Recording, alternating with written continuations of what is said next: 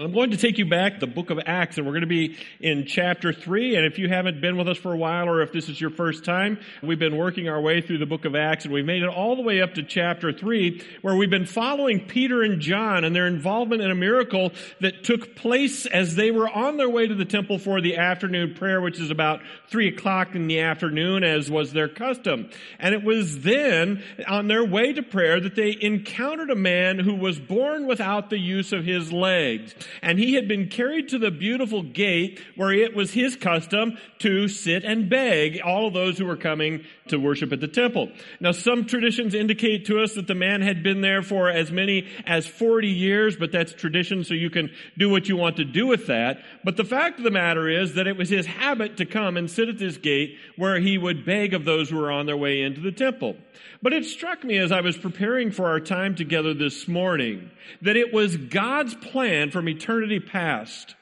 It was God's plan from the very time that He formed the foundations of the world that on this particular afternoon, for whatever reason, on this particular afternoon, God would intervene in this man's life and he would be changed forever. Do you know that's sometimes how it works in God's economy?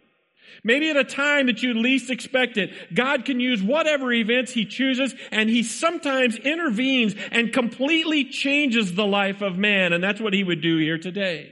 The book of Acts tells us that as Peter and John approached, they made their way to the beautiful gate, and there they encountered the man who was sitting there begging.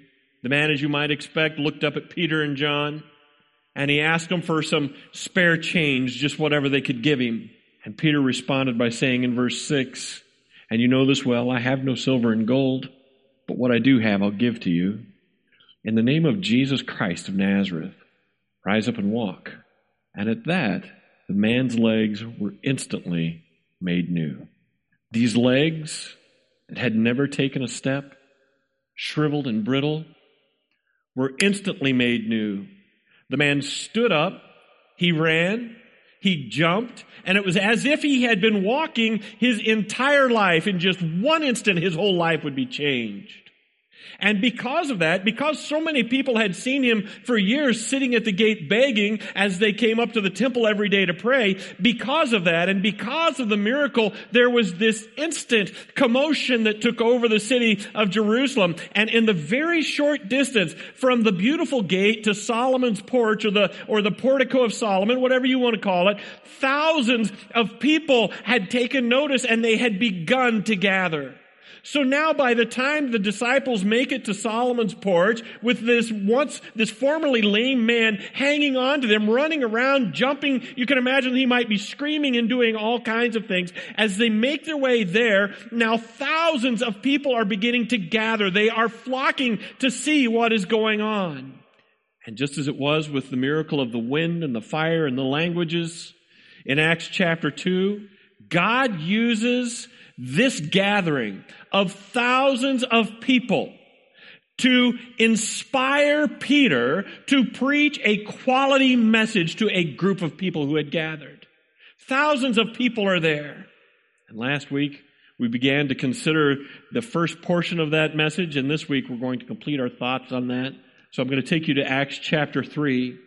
But last week we did notice in verses 11 through 16, chapter 3, that in his preaching, Peter did not withhold the truth of the sin of the Jews. Do you remember that? He did not withhold the truth of the Jews' sin. Rather, what he did was he confronted them with their sin. And he said, look, the reality is you've got sin in your life and you have to deal with it. And friends, that is the very beginning of godly preaching. We have to come to the place where we understand that there is sin in our lives, and the godly preacher is not afraid to lovingly bring that to your attention and say, look, sin is the problem in your lives. It is the root problem in your lives, and you must deal with it. That's where godly preaching begins, and that's exactly what Peter did. He didn't excuse their sin. He said, look, it's real, and we need to talk about it. We need to get it out, because if we don't, we're never going to deal with it. So what was it that was the sin of the Jews? What was the real problem? Well, it was the sin of rejecting Jesus Christ. And friends, I want you to know that that is the ultimate sin. That is the real problem with the world. It is the rejection of Jesus Christ. You see, the problem that the Jews had It's the same problem that we have today, isn't it? It was the exact same problem that we have today. And let me just explain to you what I mean by that, if I may. If you think about it, and maybe you have done this in your life in the past, but man has this tendency, as is the tendency also with all of the false religious systems that man contrives in his own mind. There is a tendency towards self-righteousness. Did you catch that? I want you to hang on to this. It's very important. There is this tendency towards self-righteousness, and we've spoken about it many of times before. Now think about it for a minute. What happens when you ask an unsaved friend? What happens when you ask somebody in your workplace, do you think you're going to heaven? And what do they say? Always, yeah, of course. Yeah, I'm going to heaven. Well, why do you think you're going to heaven? Do you know what the answer is going to be? It's almost always, well, I think my good outweighs my bad. I always try to be a good person. I always try to do the right things. Well, what do you mean? Well, I've given to the poor. I mean, sometimes I'll see a guy who's sitting there begging on the corner, and I take out my spare change and I let him have it. I give to the poor. I do good things. I've been baptized. I've been confirmed. I've been through this class. I've been through that class. You see, the message that they're trying to give to you is that their right standing before God is all about the things that they've done. It's all about how good they have been. It's all about how often they have helped the unfortunate. It's all about the ceremonies that they have performed. So their righteousness, in other words, friends, listen to this, depends on themselves. Their righteousness depends on the things that they are able to accomplish in this world. You see, it's a matter of their behavior. It's a matter of their deeds. It's a matter of their service. I want you to think about that. It was exactly the same way for the Jews. And it hasn't changed over the thousands of years since Christ died. It hasn't changed. The Jews had come to the place where they no longer embraced the truth of Habakkuk 2:4. And you know what it says in Habakkuk 2:4? Even before the birth of Christ in the Old Testament, the prophet said, the righteous will live by what? By his faith. The righteous will live by his faith. It seems that they had forgotten what their own scripture had said.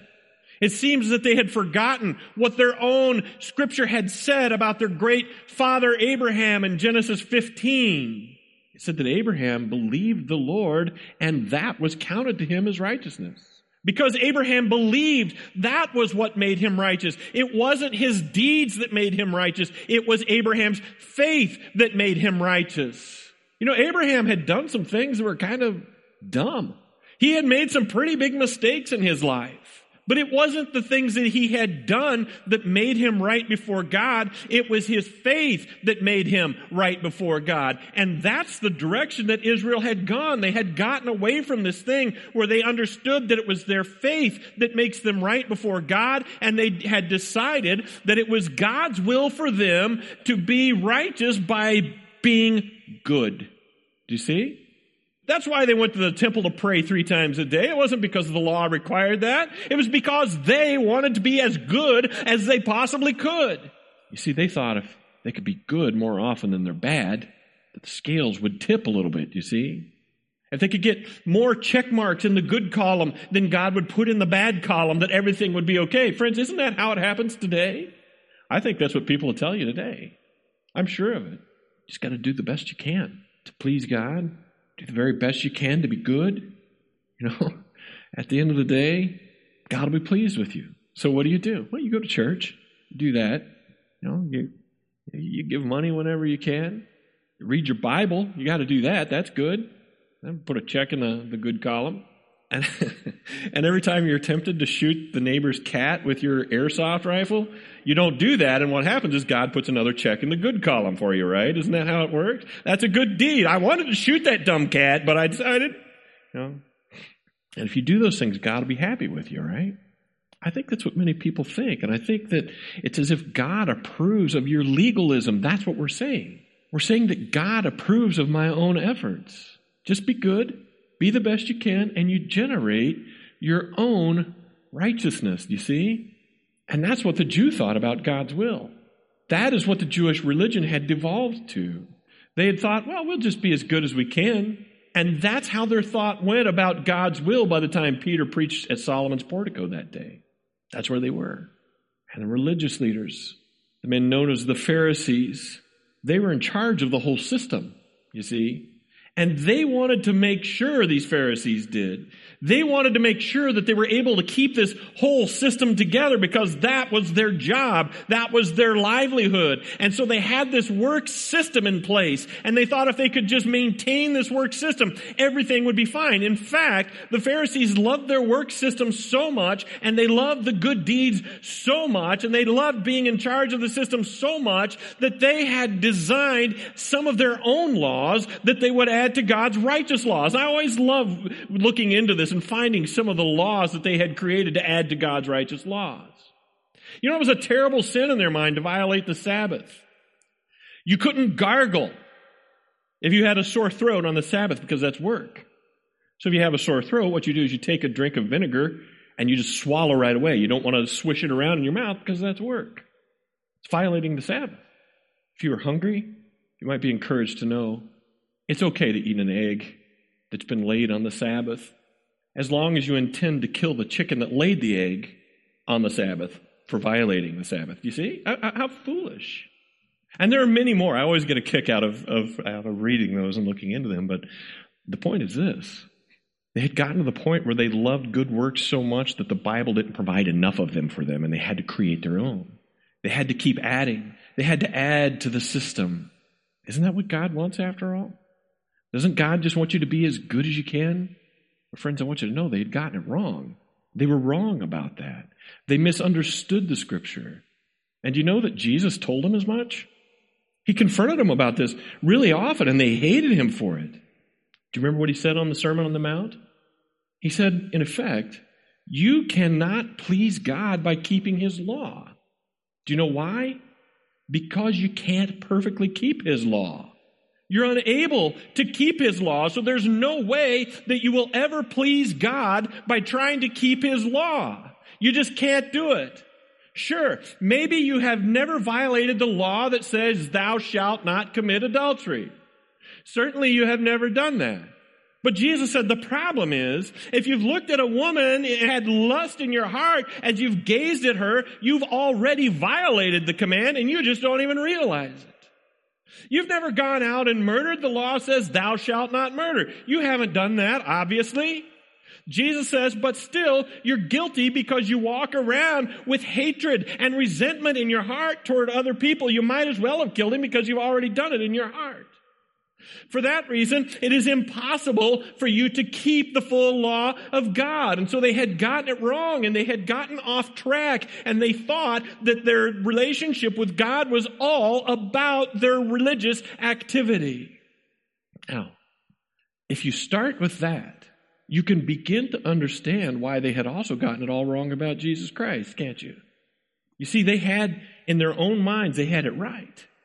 And so because they had their views on righteousness wrong, they didn't understand their need for a Savior.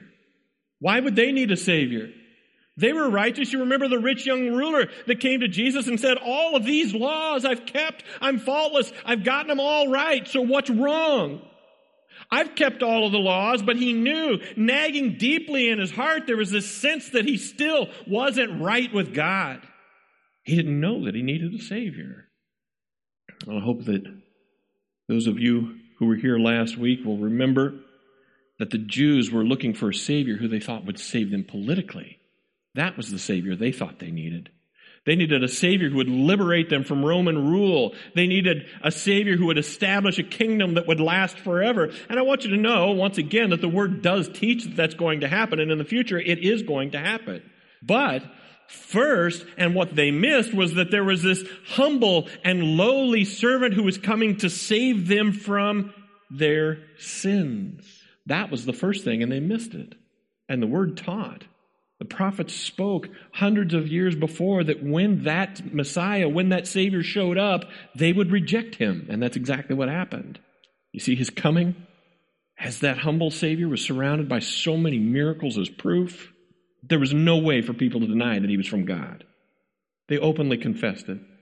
But ultimately, when they had the choice, and Pilate stood before them, and he said, I want you to choose Either the giver of life, Jehovah saves, or I want you to choose Barabbas, taker of life, a murderer.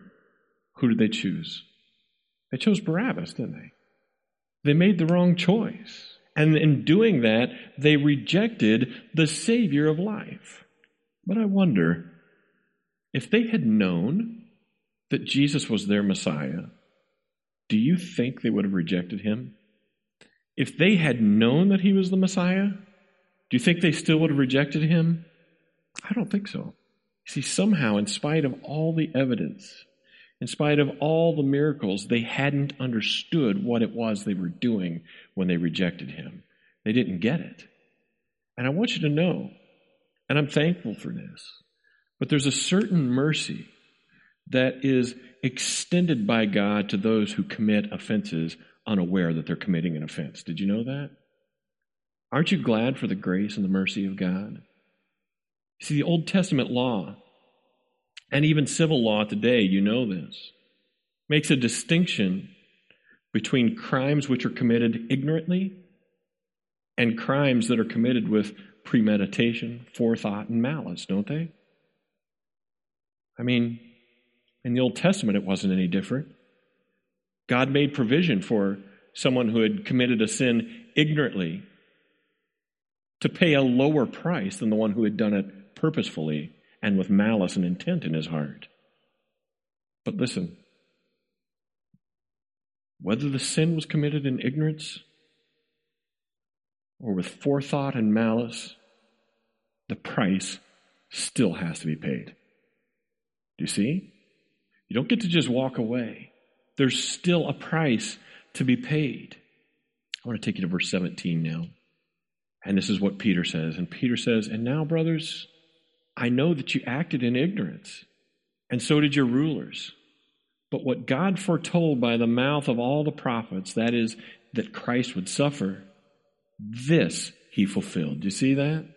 Peter says, look, guys, I understand that you did it out of ignorance. And even though you are guilty of rejecting the Messiah, it was out of ignorance. It was a lack of knowledge. It was a lack of understanding that led you to commit this absolutely terrible sin. And friends, it's important to know that God was not surprised that they would still reject Christ. Ignorant or not, God knew what they were going to do. Peter told him in verse 18 that God's plan was never changed. God's plan was never thwarted because of their spiritual leaders' lack of knowledge or because of their lack of understanding. Even despite your own ignorance, God was able to accomplish his purpose. In fact, he planned for your ignorance. That's what Peter was saying. But you're still responsible. Even though you're ignorant, you're responsible. Even though you acted foolishly, without knowledge, even though God was able to use your ignorance to his divine purpose, you are still responsible. Friends, this is such an important concept for us to understand. And I often think about the people who are born into families. Have you ever thought about this? I think about people who are born into families where certain sins are just commonplace. I mean, what chance does that child have? He's born into a family where a particular sin is commonplace, and maybe that sin is just a part of the family culture. So how is it that God can hold someone who has grown up with parents who are living in blatant opposition to the principles of Scripture accountable for his action? How can he do that?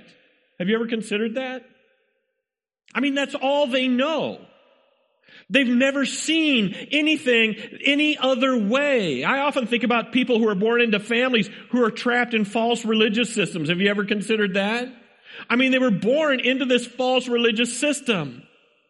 How in the world can we expect them to believe what's right about Christ when from the very infancy they've been taught wrong things? How can we hold them accountable for that? And I think these are great illustrations of people who are born into acting in ignorance. The world is born into ignorance. But somehow, God still manages to sovereignly use these unfortunate circumstances. He manages to use all of these terrible things for his divine purpose. Because neither the ignorance of man nor the sovereignty of God will excuse man's bad choice. Do you see? Your choice will never be excused away. Your sin is never excused away because of ignorance or because of God's sovereignty. There is still a price that has to be paid. That's what the Bible teaches. So what do? I want to take you to verse 19, and I want you to see. This is what he says.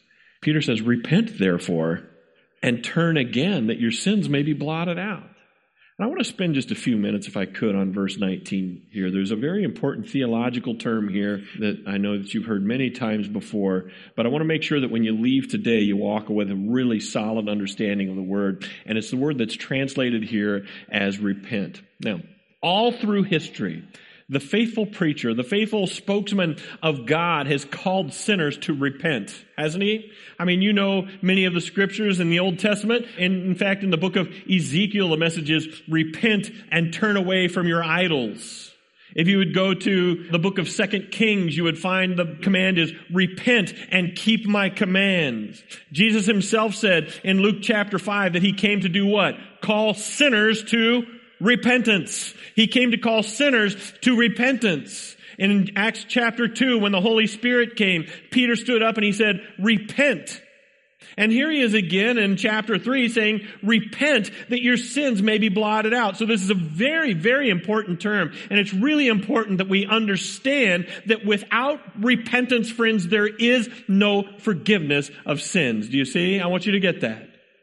Without repentance, there can be no forgiveness of sins. It's the only way. You must repent. Otherwise, you will never be free from sin. And so that is the message of every faithful preacher throughout the history of the world. It's very important that we understand that you can't be saved if you don't repent.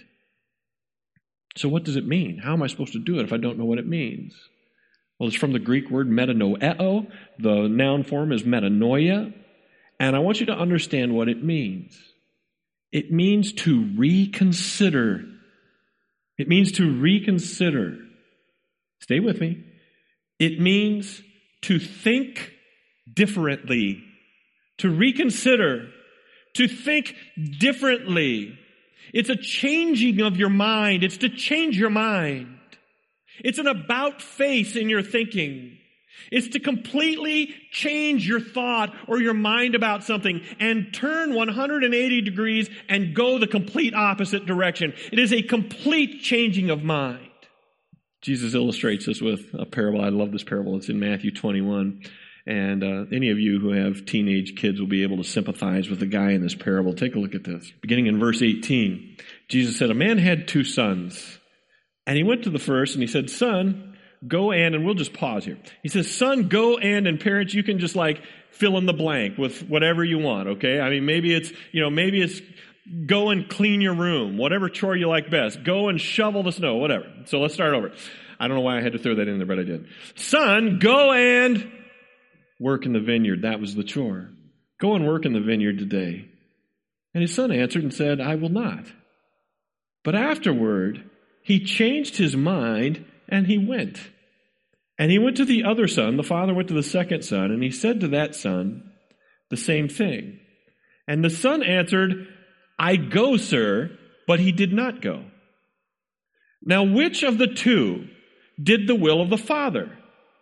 And they said, "The first." And Jesus said to them, "Truly I say to you that the tax collectors and the prostitutes go into the kingdom of God before you." What a strange way for Jesus to finish that parable.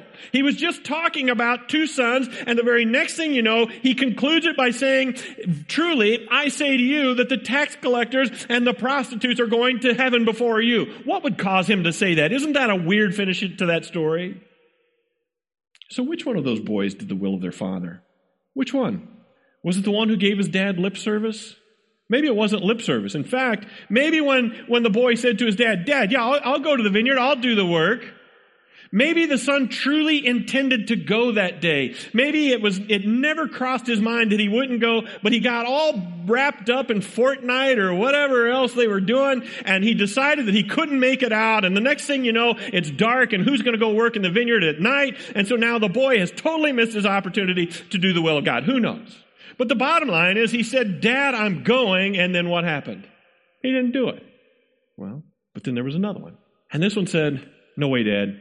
I'm not doing that. I hate the vineyard. I'm not going out there. I'm never going to be a farmer, and you can't make me. I'm not going. And if you have teenagers, you have that conversation from time to time when you ask them to do something, don't you? Look at all the smiles. I can see smiles even through your masks out here with that one. But it's true. And that's what that boy did. But he had some time to think about it. And you know what he did? He changed his mind. That's what the word teaches. How do I know that that boy changed his mind? How can we know that? Because he went to the field. He went out to the vineyard, didn't he? And that's how we know that he was genuine in his change of mind, because he did the opposite of what he said. He said, I'm not going to go, and he thought about it, he considered it, he changed his mind, and then he went out to the vineyard, and that was the proof that his mind change was genuine. And then Jesus says that the dregs, the people you despise, the prostitutes, the tax collectors, they're going to heaven before you, religious people. Just know that. They're going to heaven before you are. Well, why was that important for him to say? What is the point in him bringing that up? Here's the thing. The religious people confessed, yes, God, I'll do your will. I'll do what you want. I'll serve you. I'll do what's right. I'll honor you. I'll do anything you want to honor you, Father. I'll do it right. And maybe even in front of other people, they're actually doing it. Maybe the other people around them think, yeah, that guy, he's doing what God wants. I mean, I see him at church every Sunday. He always stands there, when the bucket comes by and he licks his thumb, he goes, so I know he's doing God's will. But the truth is, as much lip service as he gives to God, in his heart, he's far away. Do you see? He's far away. In his heart, he's still committing adultery with every woman that walks down the street. In his heart, he's still killing all of the people at work because he despises them and he hates them. But in front of you and me, he looks good. Yeah, Dad, I'll do it. I'll take care of it for you. And then there are, on the other hand, the tax collectors and the prostitutes who said, as I once did, by the way, there is no way I'm going to serve God. There's no way I'm doing it. I know that if I serve God, he's going to want me to plant a church somewhere. I'm not doing that. That's not the life for me. I don't need to serve your God. That's not the life for me. You can go ahead and do it. You go on out to the vineyard, but I'm not up with that jam. I'm not doing that. But at some point, God used an event in just normal everyday life to reach in and intervene and say, listen to me, it's time for you to turn around. And the prostitute and the tax collector did it, and they went out to the field and they served their dad with a smile on their face. So you tell me, which one is doing the will of the Father? The prostitute who said, I'll never go, and changed her mind and did? Or the religious guy who said, oh yeah, I'm all over it. I got you, Dad. Don't worry about it. I got you covered. And never shows up. That's the message, you see. That's the point of the parable. And I think it's a great illustration of what it means to repent. That's what it means to change your mind. And it's those people who repent. It's those people who change their mind. Those are the ones who make it to heaven, not the religious people. It is those who have repented that make it to heaven. They have turned away from the sin of ignoring God. They have turned away from the sin of having wrong thoughts and ideas of God. They have turned away from that sin. They have turned toward God. And friends, hear me. That's what the religious people need to do. But it's become so difficult because they are so convinced that they have already gotten it right that they don't need to repent. But I want you to know that they need to turn away from their system of self-righteousness. And they need to turn toward God. God wants repentance. Do you understand? You cannot be saved if you do not repent. It's God's plan for man to repent. Paul said in Acts 17, verse 30, he said, the times of ignorance God overlooked. And aren't you glad that he did? He overlooked the times of ignorance. But now he commands all people everywhere to do what? To repent. You have to repent. You have to turn. You have to change your mind because there is a fixed day on which he's going to judge the world. Listen, friends, he is patient with our ignorance. He is patient with our lack of knowledge. But ultimately, it's his plan that everyone still repent. And those who do, just like the boy who said, I'm not going out to the field, Dad, but changed his mind and went out there. Those who are like the prostitute and the tax collector who repent, they find forgiveness. But those who don't, whether they're religious or whether they're the dregs of society, if they refuse to repent, the Bible teaches that there is a day of judgment and they will face it no matter how religious they think they are. But they were going to church. I mean, seriously, they were there every week, sometimes 3 times a day. They were giving their money. They were reading their Bibles. What could the religious people possibly have needed to repent for? There are 2 things that they needed to repent for. And the first one was that they had a wrong understanding of God and they had a wrong understanding of his will.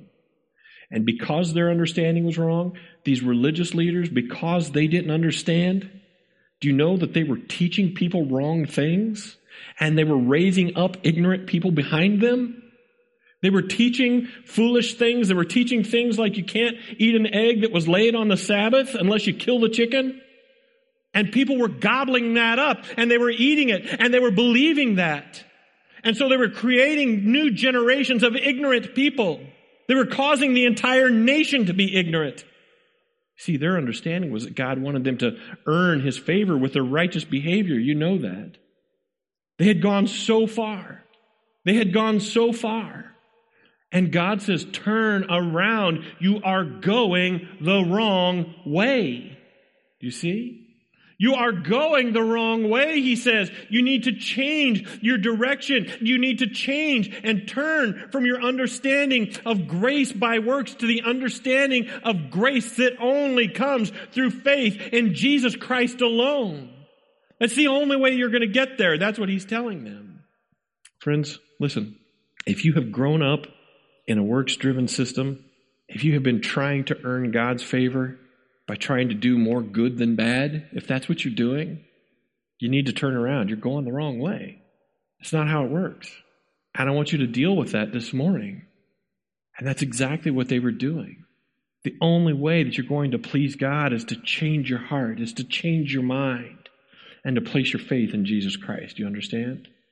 The problem for the Jews was not only did they need to change their mind, but they needed to change their mind about Jesus Christ. That was their problem. They needed to turn from the wrong understanding about Jesus Christ. They had a bad understanding of who he was, and because of that, there was no way that they could ever turn toward him. They had already made up their minds that he was out of his mind. They had already decided for themselves that this guy was crazy, so there was no way that they could look to him to be saved. They thought he was a fraud. They would rather have had a murderer than this guy. And they had to turn away from their understanding of Jesus Christ. And they had to go the other way completely.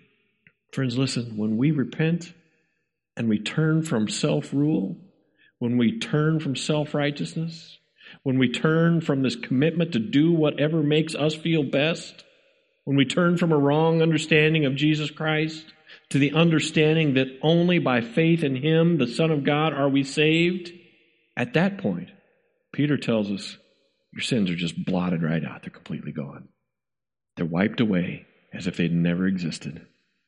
Your guilt, your sin, it's all completely gone. How nice is that? What a relief. In verse 20, Peter says we do that times of refreshing may come from the presence of the Lord. So friends, not only does repentance bring the blessing of right standing before God, it also brings this blessing of refreshing. Do you understand that? I think this world is in a place where it needs refreshing. I think there are many of you who are sitting here this morning and you can say, I need a refreshing.